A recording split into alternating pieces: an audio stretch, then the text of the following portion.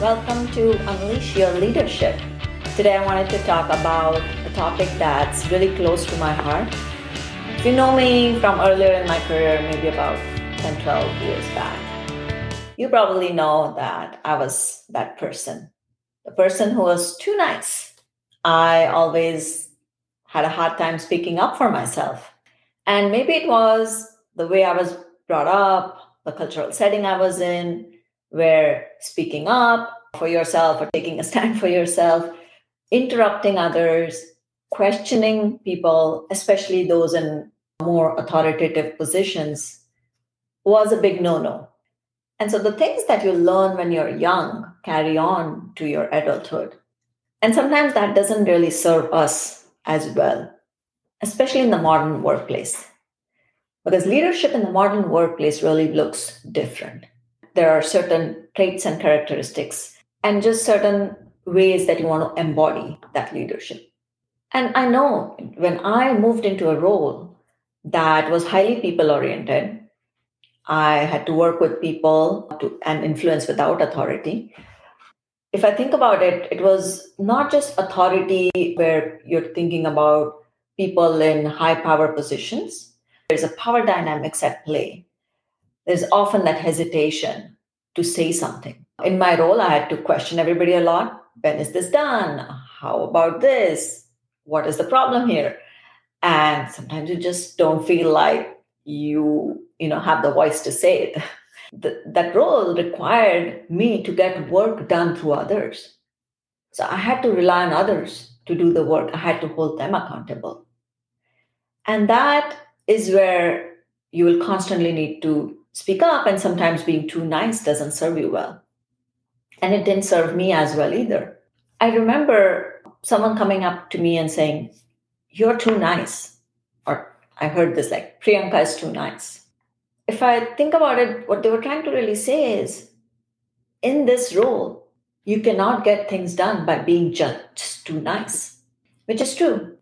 Because as I thought about it, as I dug into it, I understood that I had to prove my credibility over and over again in other ways because maybe I was too nice, I was not speaking up, I was not taking a stand for myself, I was not clarifying things.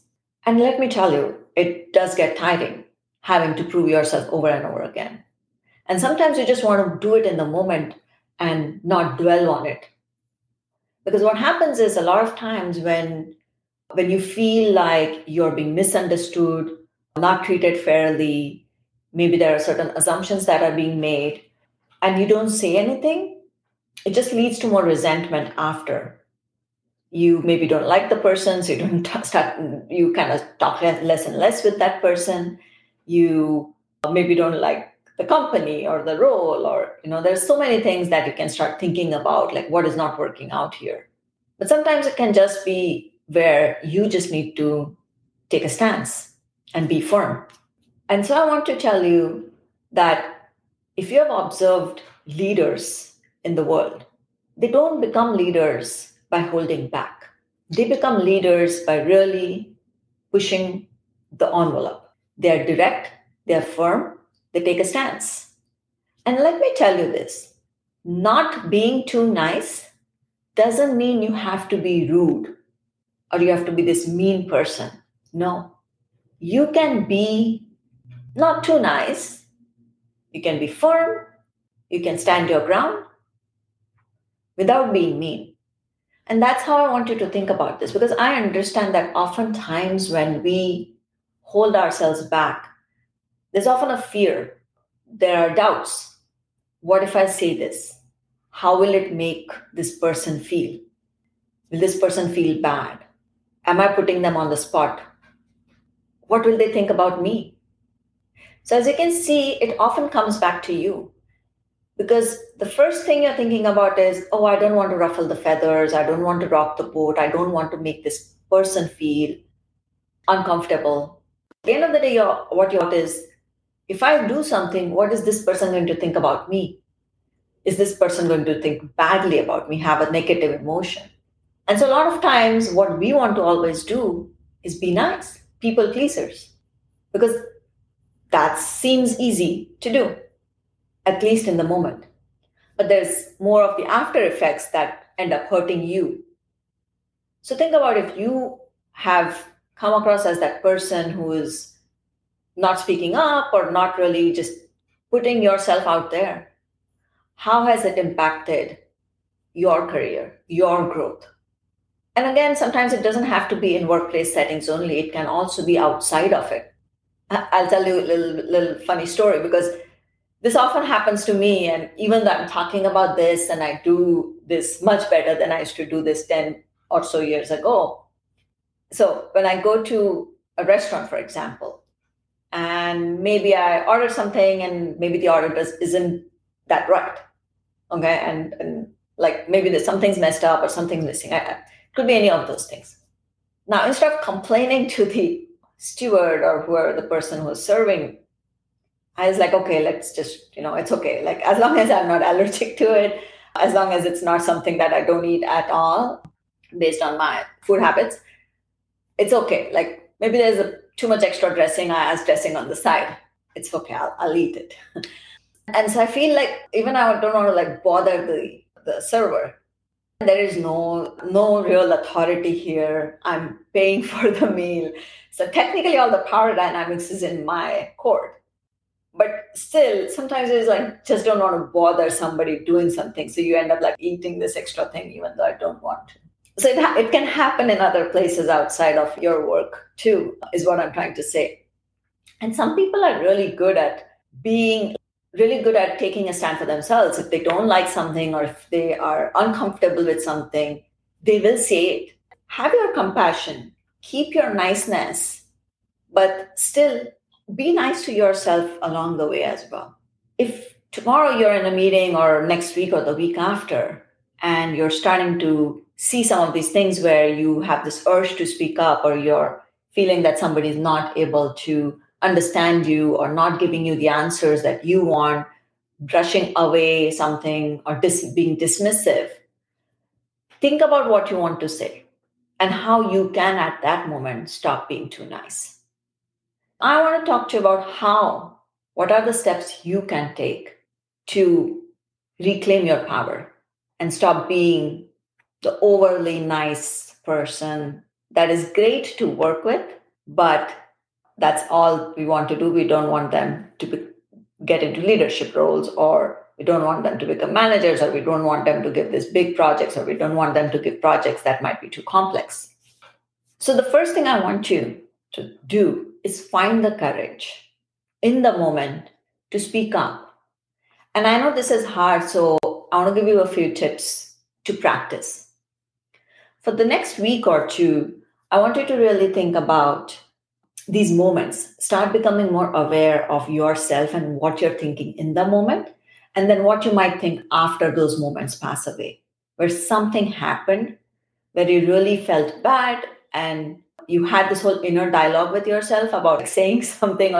I want you to become aware of it.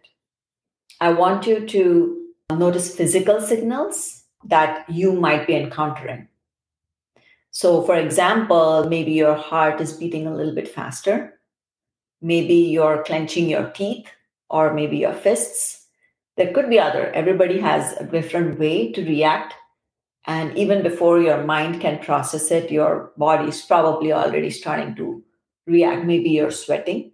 So notice those physical signals and know that this is that scenario where I want to say something, but the words don't come out. And it's sort of like stuck here in your throat. And then after that situation passes, you start building this dialogue with yourself and you're just feeling low and just trying to rectify the situation in your head. So once you start observing that, then what I want you to do is the next time it's happening and you now notice it, now I want you to ignore those physical signals. I want you to ignore what this person in your head is telling you to not say anything and sort of survive and preserve yourself, and just go ahead and say what you want to say. And I'll come to the second point, which is how you want to say those things.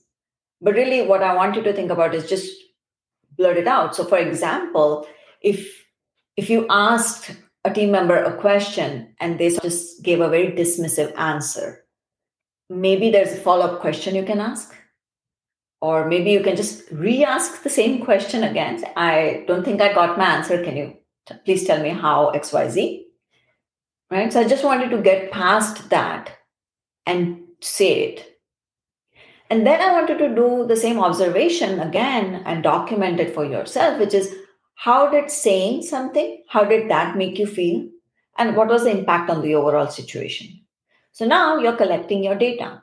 So initially you were collecting, I felt like this in this situation, I didn't do anything, and here's how it went, and here's how I'm feeling now at the end of the day. And when you start saying something, or at least build up the courage to say one or two things, then you do the same thing, which is, okay, the situation happened. I spoke up.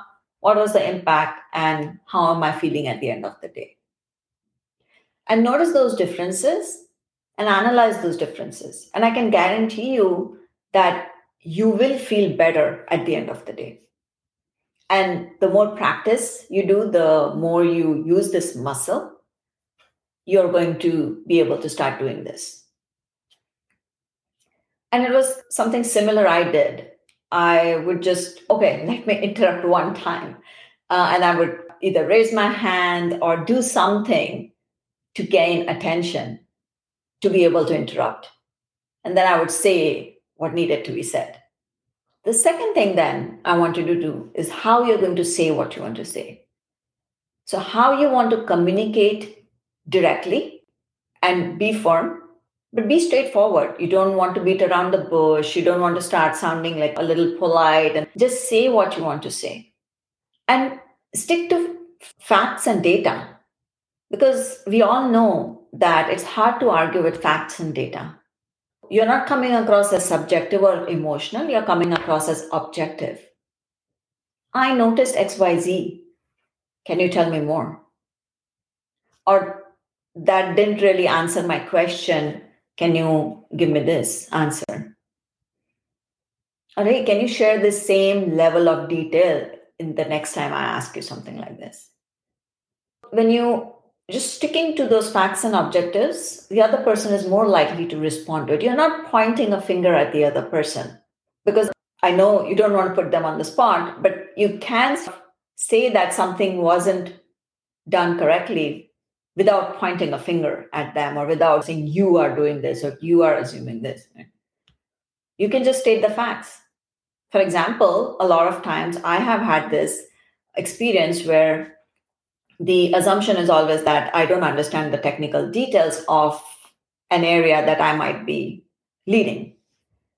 And so there are certain underlying sort of comments and sentences that come across. And so in that moment, you can just repeat, like, I need to do XYZ technical things, so would you give me that information? Or if it's really where that assumption is coming across loud and clear and everybody in the room feels it, you can say, I have an engineering background, or I have a technical background. So whatever you tell me, I can assure you I will understand. So again, you're not saying, why are you treating me this way? Why are you making assumptions? That is not how you're just stating a fact and stating how it might help us move forward. And the final thing I want you to do is find an ally. It is really, really important for us to have a community and allies around us, because these are people, one, they will also give you feedback, but they will also stand up for you or help you stand up and do it more for yourself if they are in these common forums as you are. I've had that happen to me as well. So there is an example that I've shared previously, which is I was in a meeting and I had a male engineer next to me, and I had a female engineer on the VC from another team that I was working with. And there was something that needed to be done on their end. And I just said, okay, can you send me this particular file so I can go make these code updates or configuration changes? All she said was, oh, I'll send it to this other engineer who's sitting next to me. So I'm not the engineer in the room. So then I requested again. It's like, no, can you send it to me? This is just a simple thing, so I can go ahead and do it. I don't want to bother him. The response I get again is, oh, I will just send it to him. And so this happened a couple of times, as you can see. And the reason I'm calling out who is a male engineer and a female engineer is because, again, it is not where, certain people make certain assumptions. There's a lot of unconscious bias in our heads. And so this person just stood up for me. The person who was sitting next to me is like, no, can you just send it to Priyanka? She'll do it. In that moment, before I could say something for myself, this person really just stood up for me. I mean, that's a moment I will not forget, also because I'm very thankful for that person to say it. Obviously, I didn't go out to them and say, can you be my ally? But they still did. But sometimes you do need to go out and build allyships. You need to talk to the people who can support you and give you the courage and give you the confidence as well. So make sure you talk to people who maybe you trust, maybe they're friends at work, colleagues that you admire, and you can learn from them by observation, but you can also have them say, I would really love to do things the way you do them. And I'm sure people are always willing to help. People are always willing to share with you. So I hope this is something that is helpful, because one of the key things I want to help you with is to get to your goals faster. And sometimes there are these things that are not necessarily very clear to us that hold us back. I want to call that out. You want to give it a name. And then you want to see how you get past it. Because, like I say, every person has a leader within themselves, a leader in the making. We want to unleash that leader. And let me tell you, it is something that you'll do it once in a certain situation and you'll be able to do it again and again there. And then a new, very different situation pops up, and then you might have to learn to do it again. So it is still something that you'll have to do over and over again, whether you are a new leader, whether you're an individual contributor, or whether you're a seasoned leader, maybe in a director position. There are always situations that will come up. It might be slightly different, but at the end of the day, it might just rubs you the wrong way, and then you have to rectify it. Sometimes we can't recognize those situations because they might be so brand new, and they sort of just subtly slide in and get out. And before you can react, before you can say, should I say something? The moment has passed, right? You will always be doing this observation and learning from it and doing it. It is not tied to, you're a junior career person or a senior person. It can happen to any of us. It's not tied to gender either. It can happen to women. It can happen to men. It can happen to any person. But here's the thing. Good leadership is not based on gender, not based on seniority. It's not based on your ethnicity, your race, none of it. There are certain characteristics of good leadership, and one of them is standing up for yourself, because once you can stand up for yourself, you will be able to stand up for the people you lead. That is really, really important, because your people will trust you to lead them when they know you got their back, when you can give them air cover. So I hope you found this helpful. If you have questions, or if you have other ideas about leadership, or just want to talk about something, please feel free to connect with me, LinkedIn, and my website, www.tpmify.com. I'll see you again next week. Bye.